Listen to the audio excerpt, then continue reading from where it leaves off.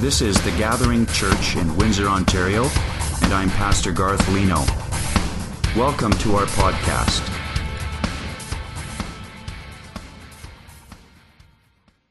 For generations now, we have heard educators extol the virtues of the 3 R's: reading, writing, and arithmetic. The 3 R's have been a major force in education for longer than most of us know. Apparently, one of the earliest references to the 3 R's, reading, writing, and arithmetic, come from the pen of Augustine of Hippo in 400 AD. So for thousands of years, these 3 virtues have been extolled and encouraged in our educational process.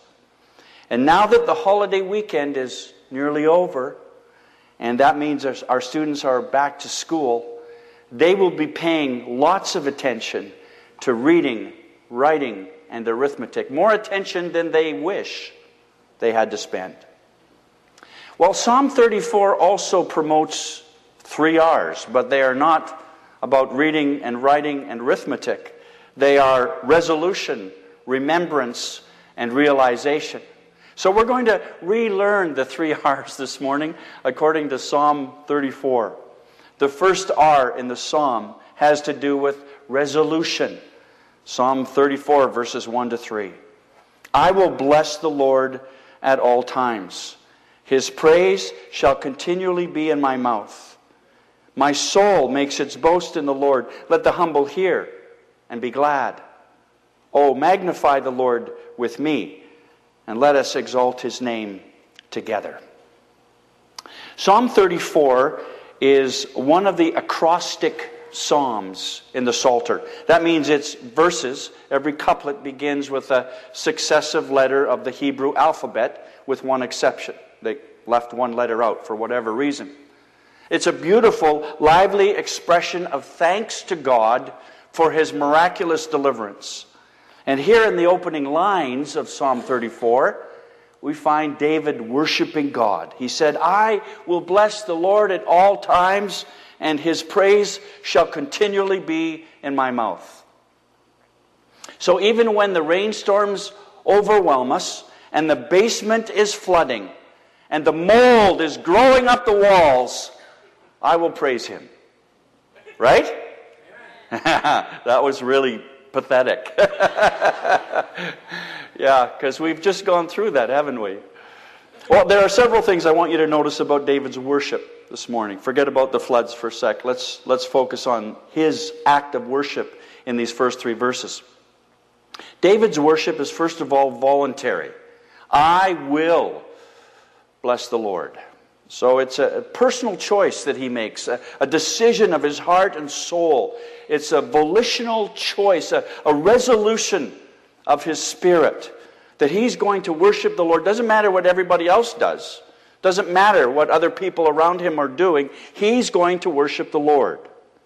It's voluntary. David's worship is also constant, at all times. I will bless the Lord at all times. Not just on Saturday or Sunday, but in all situations and in all circumstances, at every possible moment of every possible day, when life is going well and when it isn't. At all times. Furthermore, David's worship is verbal. He says, His praise shall continually be in my mouth.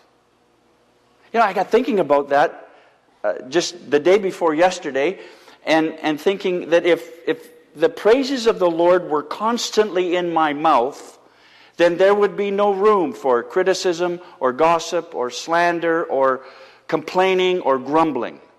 If my mouth was full of His praises every day, there'd be no room in there for all the other stuff.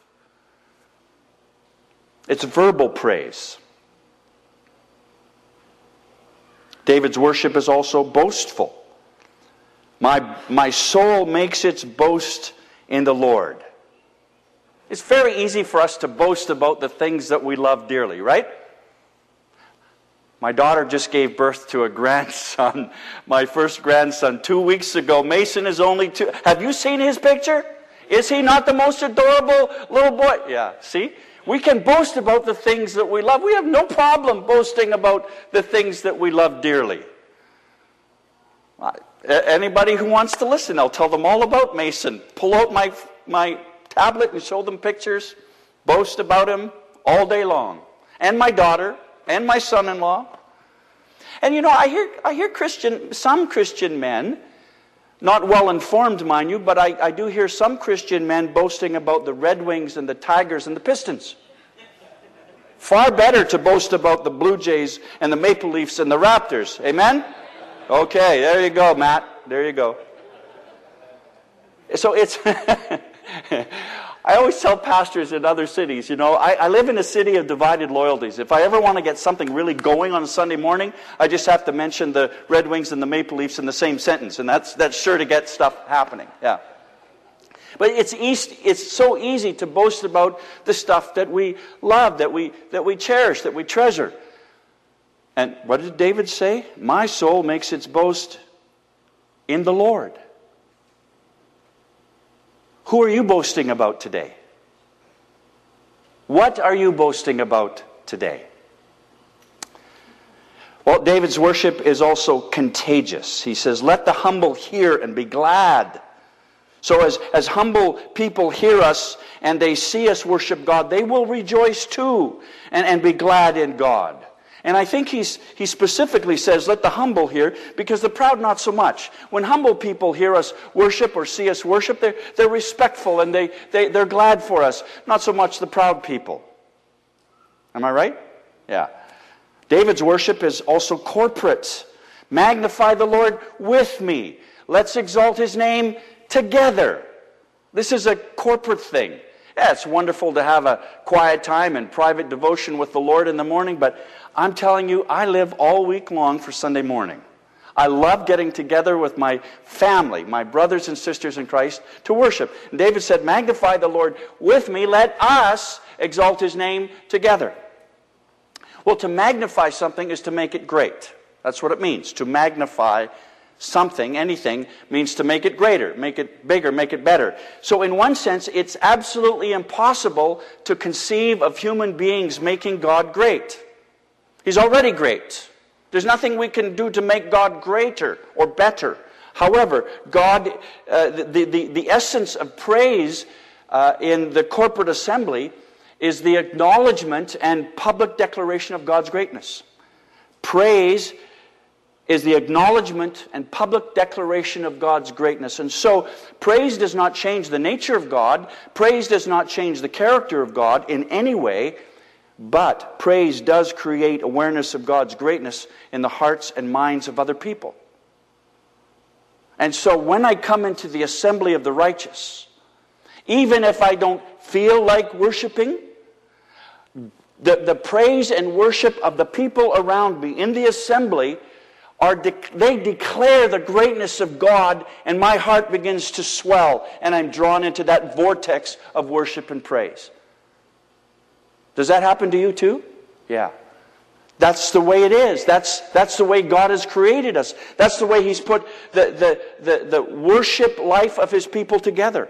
So that's why corporate worship in the temple was important. That's why local church worship is desperately important.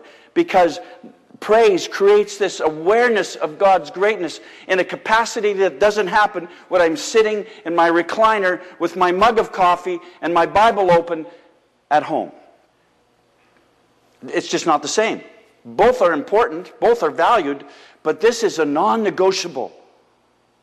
Jointly and corporately celebrating God in the community of faith is non-negotiable. Oh, magnify the Lord with me, David said. Let's do this together. Let's exalt His name together. Together as a church family. Together on Sunday mornings. Together, let's worship His name together. So here's a resolution that we might consider making this morning. All of us. Be it resolved that I will bless the Lord at all times. And I will gather together with my church family on Sunday mornings to extol the name of Jesus. Be it resolved. Amen. The second R of Psalm 34 has to do with remembrance. The first R is about resolution. The second is about remembrance. And David says in verse 4, I sought the Lord, and he answered me, delivered me from all my fears. Those who look to him are radiant. Their faces shall never be covered, never be ashamed. Their faces shall never be ashamed. Sorry, getting two translations mixed up. This poor man cried, and the Lord heard him and saved him out of all his troubles. So David seems to be looking back to a time of great trouble, a time of tribulation. He's perhaps remembering a time of danger, either for himself or for the nation. We're just not sure of the circumstances. See, this is poetic literature. It might be tied, it's obviously tied to some historical event in the history of the people of God, but we're just not sure what the circumstances were. What we do know is that those circumstances created fear in his heart. He was afraid of something or someone. Well, among other things, this text tells me that when I am afraid, I can seek the Lord and he will deliver me. Isn't that good news? Tuesday afternoon, at the height of this incredible rainstorm that we endured here in Windsor, the phone rang in my office. It was Lori Honey, who just happened to be at the Columbus Avenue site as the water was rising. She called in a panic and said, Pastor, I'm here all by myself. The water is starting to come into the building. What are we going to do? I said, we'll be right there. I ran down the stairs, came to Phil's office, said, come on, buddy, we need to go. We jumped in our cars and barely made it over there. As I came off the expressway at Dominion, there was at least 3 feet of water there. And so both of our cars just barely made it. There were cars stalled on the left and on the right, and we drove up to Northwood. I figured Northwood would be fine. It was flooded. There were cars stalled on Northwood. And when I drove on the lot, my heart sank. There was no pavement anywhere on that 6.5 acres. It was all underwater. So I parked near the road, and I got out of my car, and I went into the building, and as I opened the door, Lori was standing there in bare feet with her pants pulled up, and when I opened the door, the water just... We closed the door, and the water still kept coming in underneath the door sills, and she had pieces of 2x4, and you're just trying to stop the water, and I finally said, Lori, just forget it.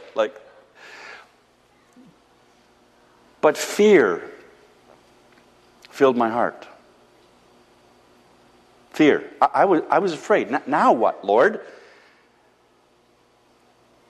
Now what? We haven't even moved into this building, and it's full of water. Now what are we going to do? So I walked into the former banquet hall at the Knights of Columbus, which will soon be the worship center of the Gathering Church of Windsor, Ontario, one of the best churches in the country.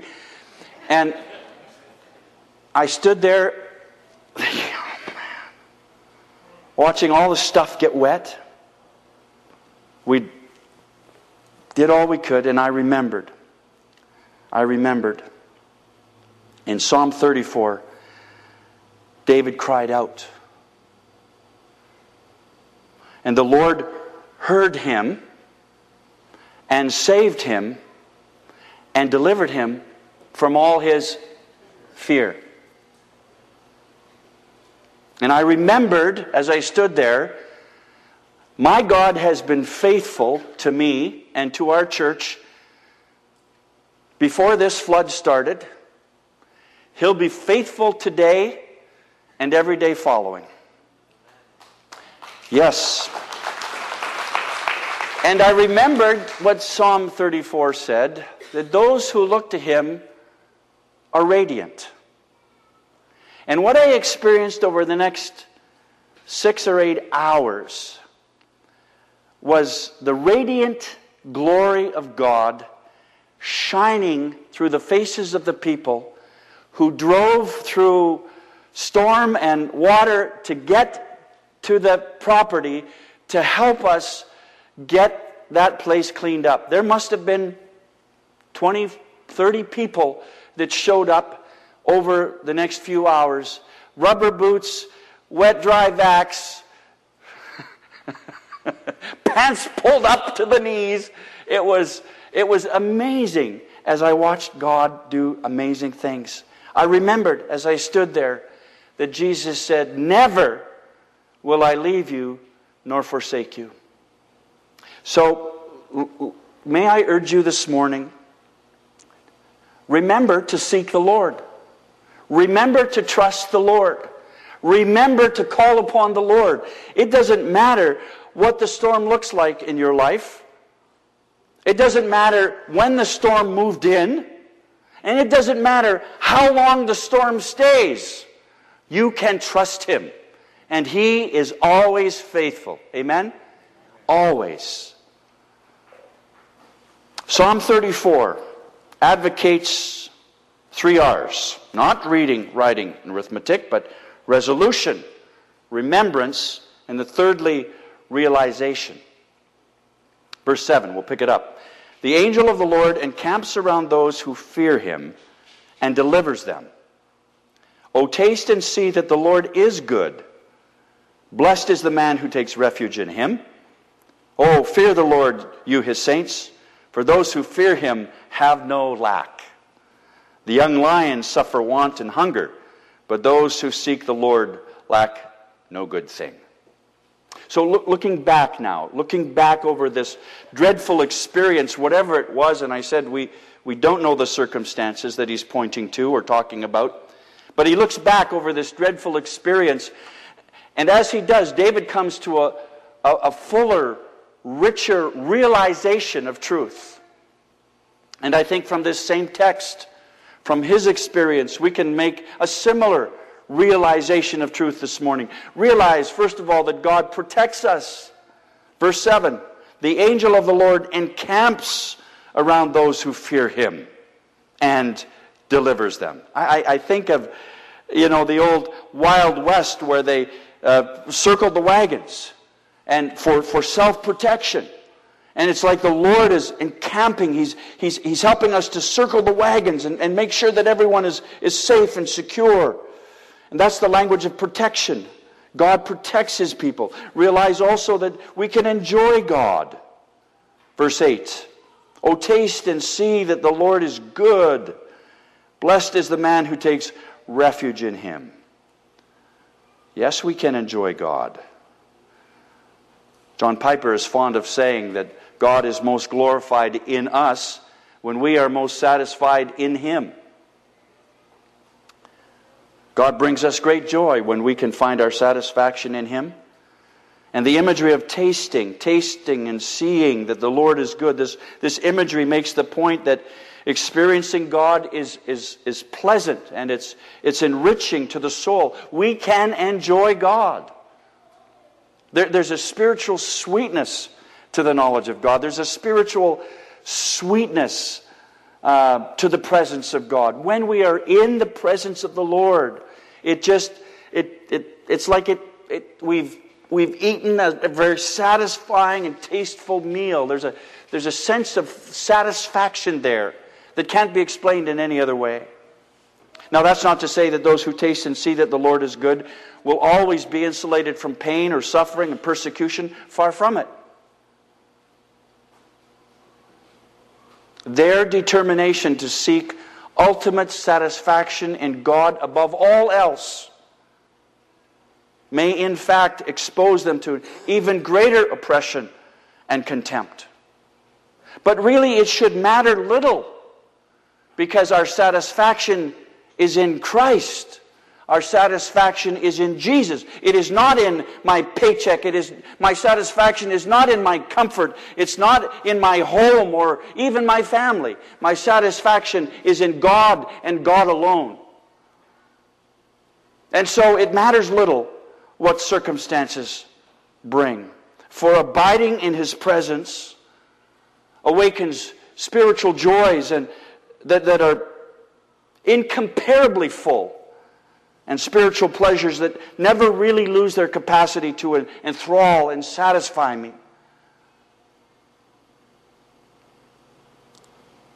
And as we savor the flavor of His glory and splendor, Jesus is honored and exalted in us and through us. We need to understand, folks, that the chief end of man is to glorify God and enjoy Him forever. They're not separate. Furthermore, we must realize that fear of God actually leads to freedom. Verses 9 and 10, "O fear the Lord, you His saints. For those who fear Him have no lack. The young lions suffer want and hunger, but those who seek the Lord lack no good thing." The fear of the Lord is the beginning of wisdom, what the Scripture says. So the fear of the Lord really creates an attitude within which the spiritual and moral life can flourish and develop.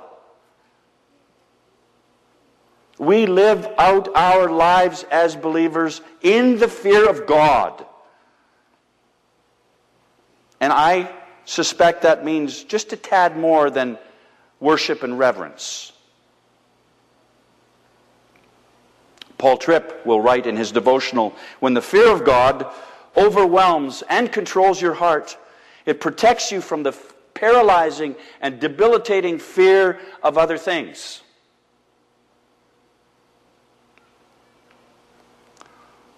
I mean, if you have the fear of God in your heart, there ain't nothing bigger to be afraid of. So all the rest, just take a number. Just take a number. I'm not afraid of you. I got the fear of God in my heart. Take a number. Get behind me. So in other words, it really leads to freedom. The fear of God leads us to freedom.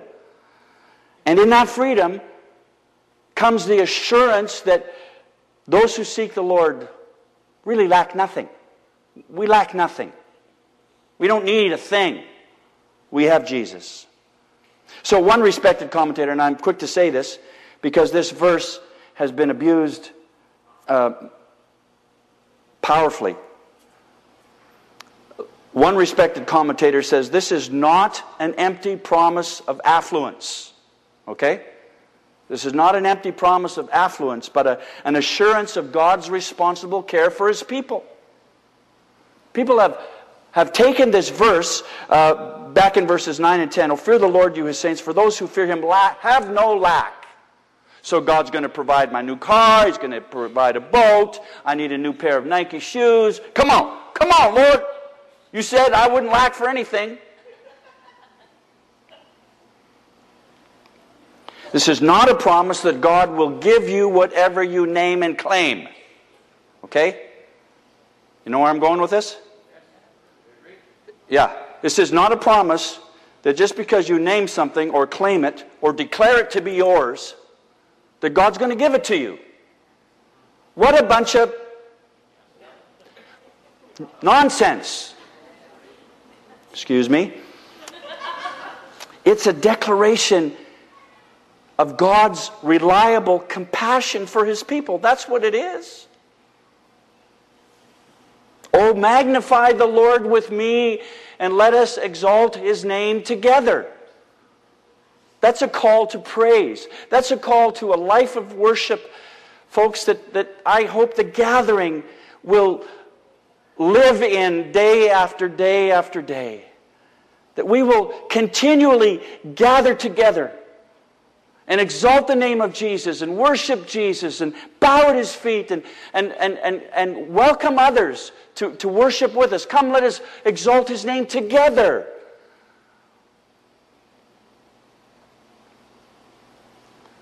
You have some Sundays where you'd rather be someplace else. I understand that. I have to be here.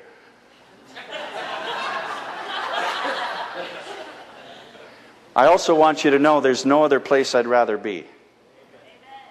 I walked in a couple weeks ago. A couple people said to me, "Aren't you on vacation?"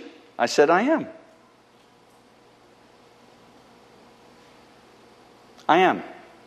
But there's no place I'd rather be than with my family on a Sunday morning. Oh, magnify the Lord with me. With me. And let us exalt His name together." God is good, my folks, my friends, and He deserves our praise at all times, in every circumstance. Let's pray together. Lord Jesus, there is no Savior like You. None so kind, none so compassionate, so merciful. None that draws near to us like You do. I'm so glad that the brokenhearted don't have to buck up and be brave when they see You coming. The crushed in spirit don't need to pull themselves up by their bootstraps, as though You would be greatly disappointed in us if we weren't living in complete victory all of the time. The weary don't need to worry about what You think of us when they're spiritually dry or disillusioned, because, Lord, Your love is the great constant of life. Lord Jesus, we praise You this morning that the gospel is heaven's declared end to all pretense and pretending and posturing and posing. The gospel changes everything. So we'll bless the Lord at all times. His praise shall continually be in our mouths. We make that choice today. Be it resolved that the gathering will praise the Lord. Lord Jesus, if You hear us boasting, I hope our boasting is not about the Lions and the Tigers and the Blue Jays and the Maple Leafs, but I pray that our boasting in the Lord will be so great and so winsome that the humble hear it and rejoice with us. I pray, Father, that we might be able to invite family and friends to magnify the Lord with us, that they also may seek You and experience Your deliverance and find You to be faithful. Lord, thank You for Your answers to prayer. Thank You for Your deliverance. Thank You for taking away our fear. Thank You for removing our shame. And so we stand here before You this morning.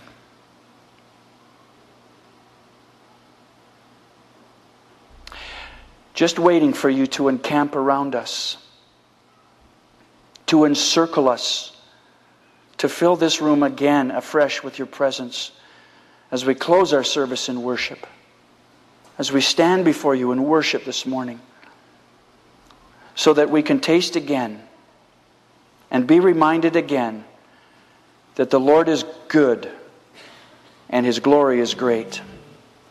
And we pray this all in the name of Jesus, with thanksgiving and praise. Amen.